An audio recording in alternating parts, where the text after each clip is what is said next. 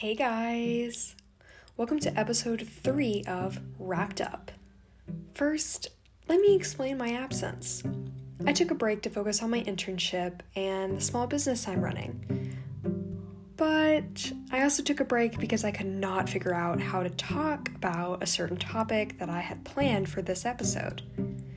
I really wanted to do a topic involving AI human clones, but I ran into many scientific contradictions, technical jargon, and ethical questions. Overall, by doing the research, I found about 100 more questions that could be an episode all on their own. So I decided to shelve the idea after much consideration.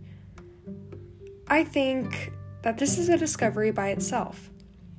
Don't let one thought limit the possibilities of your thinking. If one idea isn't working out and you're putting more in than you're getting out of it, move on. The thought isn't the only one you'll ever have, trust me, and by letting it go, even better ideas can come along with ease. Which is how we landed on today's fun and ridiculous topic. Today we are exploring the confusing and hilarious world of IKEA furniture names. And all I have to say is decisions were made. Not all of them were awesome. Most of them might have benefited from a slightly different approach. Maybe the company should have listened to my earlier advice about shelving ideas.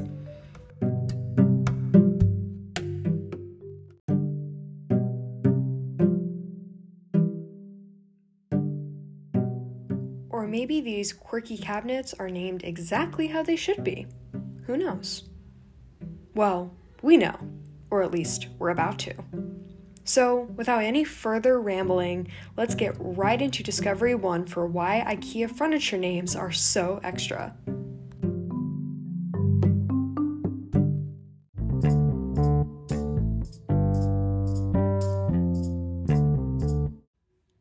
So, the first discovery I made was I found out who chose and designed the naming system. And honestly, it explains a lot. The person who designed the naming system was a Swedish man called Ingvar Kamprad. You will have to forgive me butchering that name. I do not know Swedish. And yes, for those of you who are unfamiliar with this factoid, IKEA is of Swedish origin. Kamprad not only created the naming system, but also the company itself. So you could say he had a good amount of authority over the names of the furniture. I mean, who's gonna veto your ideas when you're the main dude in charge? The important thing to know about him is that not only was he Swedish and therefore already setting the stage to confuse us Americans, he was also dyslexic. If you're unaware of what that condition is, the textbook definition is a disorder that involves difficulty in learning to read or interpret words, letters, and other symbols, but that does not affect general intelligence. One thing that helped him overcome this disorder, according to a Mental Floss article by Shaughnessy Farrow, is that he used nouns to help him, quote, remember and visualize products better than using code numbers, end quote. By using this methodology, he built a naming system that the IKEA company, which was founded in 1953, still uses today in 2021.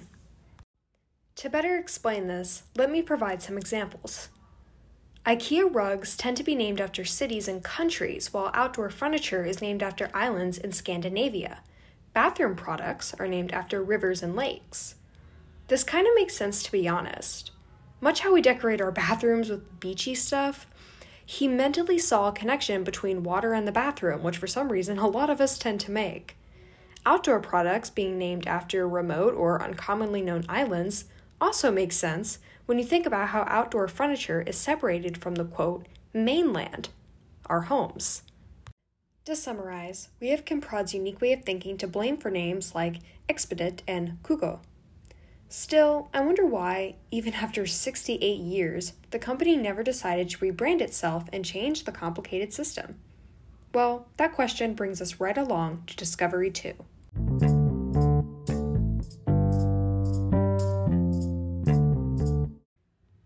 Before I say what Discovery 2 is, let me give a very short history lesson. After Kamprad saw success with IKEA opening in multiple countries, he decided to make it easier for the store to franchise globally. In the early 1980s, almost 30 years after the store opened, he attempted to give the brand, quote, eternal life by refiguring the way the stores operated and sold.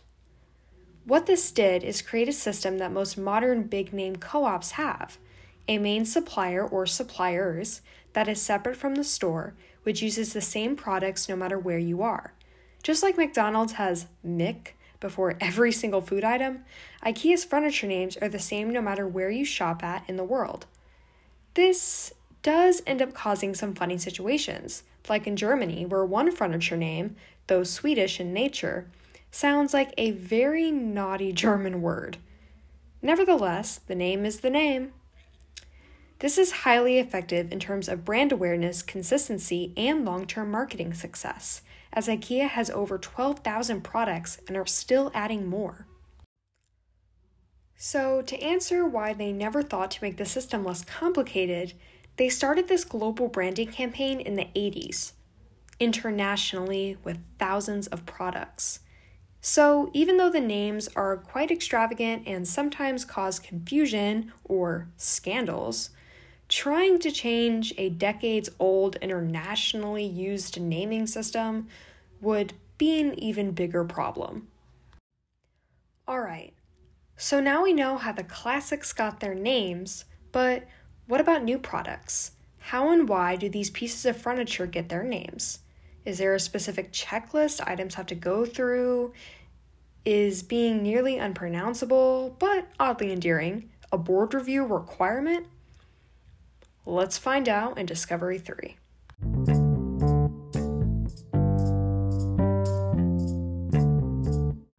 After learning about how the naming system came to be, the person behind it, and how and why the names haven't changed, I still wondered what happens when new products need to be named. Why not make never-before-seen products have easier names, or at least less podcast-worthy ones? Is it really just branding? Not exactly. According to Quartz.com, quote, the company actually has a team of product namers who christen products with words selected from a Swedish database, end quote. That's right, guys. A database. IKEA has a database, you guys. I'm so excited. This database is broken up into a category system, just like the examples from earlier in the episode with all the bathroom stuff having water-based names. Obviously, even though the naming system was created by the IKEA's founder, computers weren't around in the 1980s like they are today.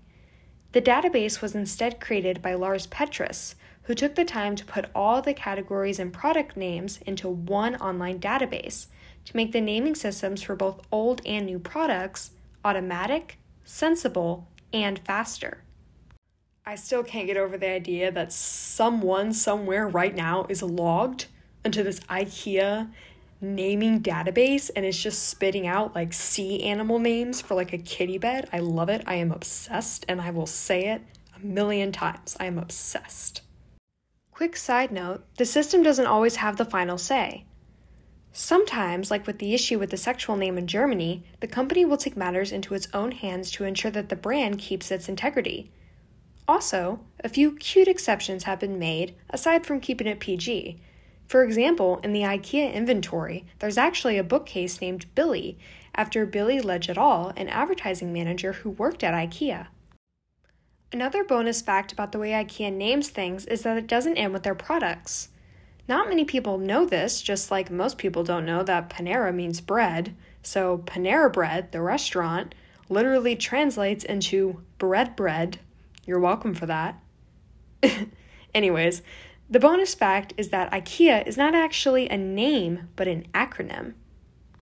It stands for Ingarv, the founder's first name, Kamprad, his last name, Elmtarjed, his family farm, and please forgive me for once again butchering more Swedish names, Agunnaryd, the town he grew up in.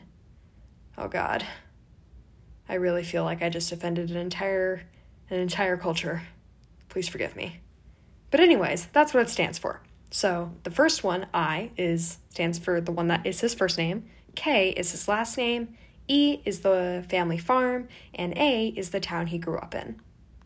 And with that catastrophe, we have concluded Discovery 3. What a wild ride.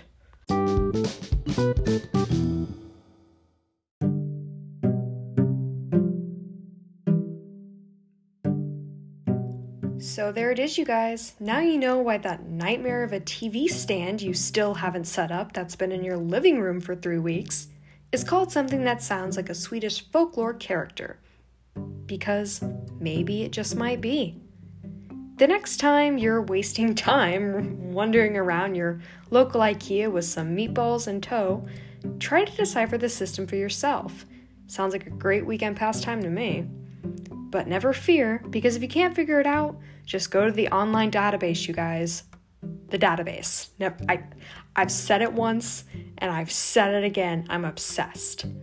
Also, if you ever want to brush up on your Swedish language skills, just like I definitely need to do after trying to pronounce that acronym, or you want to learn more about island geography, look no further than the IKEA website. Honestly, Comprad, what a guy. Speaking of the mastermind himself, I would like to end this episode with my favorite quote from the man of the hour. A waste of resources is a mortal sin at IKEA. End quote. Translation: never leave a meatball uneaten, lest you be a sinner.